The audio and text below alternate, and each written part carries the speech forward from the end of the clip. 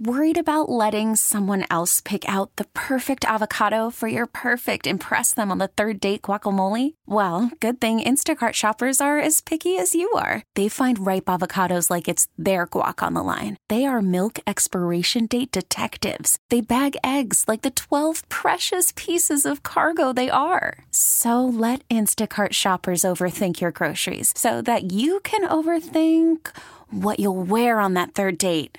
Download the Instacart app to get free delivery on your first 3 orders while supplies last. Minimum $10 per order. Additional terms apply. So, maybe just some people are lucky. I'm not sure. But I have definitely, when I get a new iPhone, they always say to me, would you like the insurance? It's only, I don't know, $8 a month.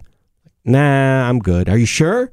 If you drop it, this totally will replace your phone. You just pay it down. Nah, I'm good.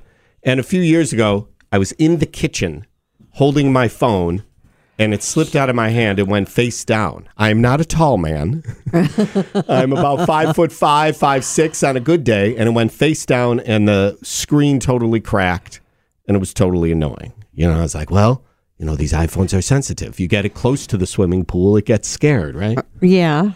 Why I'm saying this is, did you hear that Alaska Airlines plane where the door blew off, an iPhone got sucked out? Okay. They found it, and it was still working. Come on! Like, how is that? Well, what did it land on, though?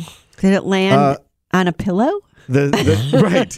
The cell phone, there was an giant bouncy house that just happened to be. It said one cell phone was found in a backyard, and another one was found by a road. The iPhone on the side of the road was still intact and still working after a 16,000-foot drop.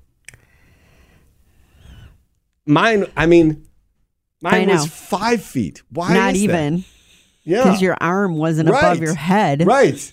How does that, is that just luck? What does it say on their health tracking app, though, for that day? Took a lot of steps, right? Or I'm not sure what, but...